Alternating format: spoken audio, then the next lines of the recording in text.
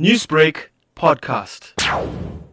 The poll watchdog warned it will monitor Facebook, YouTube and Twitter.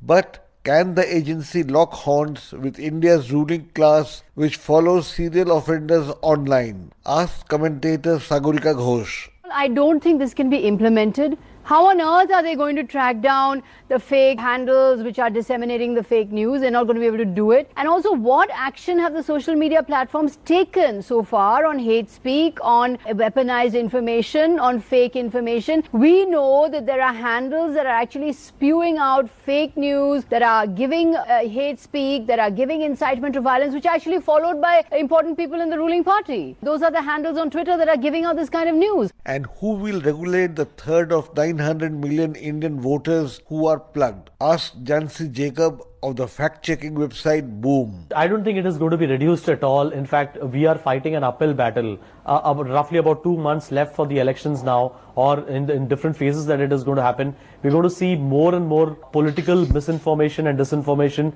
that is going to spread on all these platforms, no matter what the EC has said, and the fact that I do know that the EC has its heart in its right place. But I think they have been a bit too late to enter the space. What were they doing in the entire years of 2017 and 18? Global platforms, including WhatsApp, have promised a clean-up. But a plethora of others have fallen off the Commission's radar, said digital media analyst Rajnaik Kamath. What we are not recognizing even now is that there are many platforms that began in India that are truly Indian in nature, which are maybe perhaps bigger than platforms like Twitter and are available in local languages. ShareChat is a great example of it. It doesn't have English as a language, but today you can see Manoj Tiwari, Prime Minister Modi, Rahul Gandhi, Aam Aadmi Party are trending. No one's even talking about these unknown platforms which are also going to have a really large impact when it comes to these elections. India's ruling class has employed an army of trolls with the elections in mind. The large opposition groups too have entered the toxic game, and others are also not far behind. And a corrosive battle is likely to erupt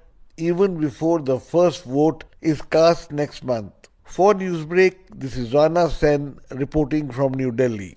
Newsbreak, Lotus FM, powered by SABC News.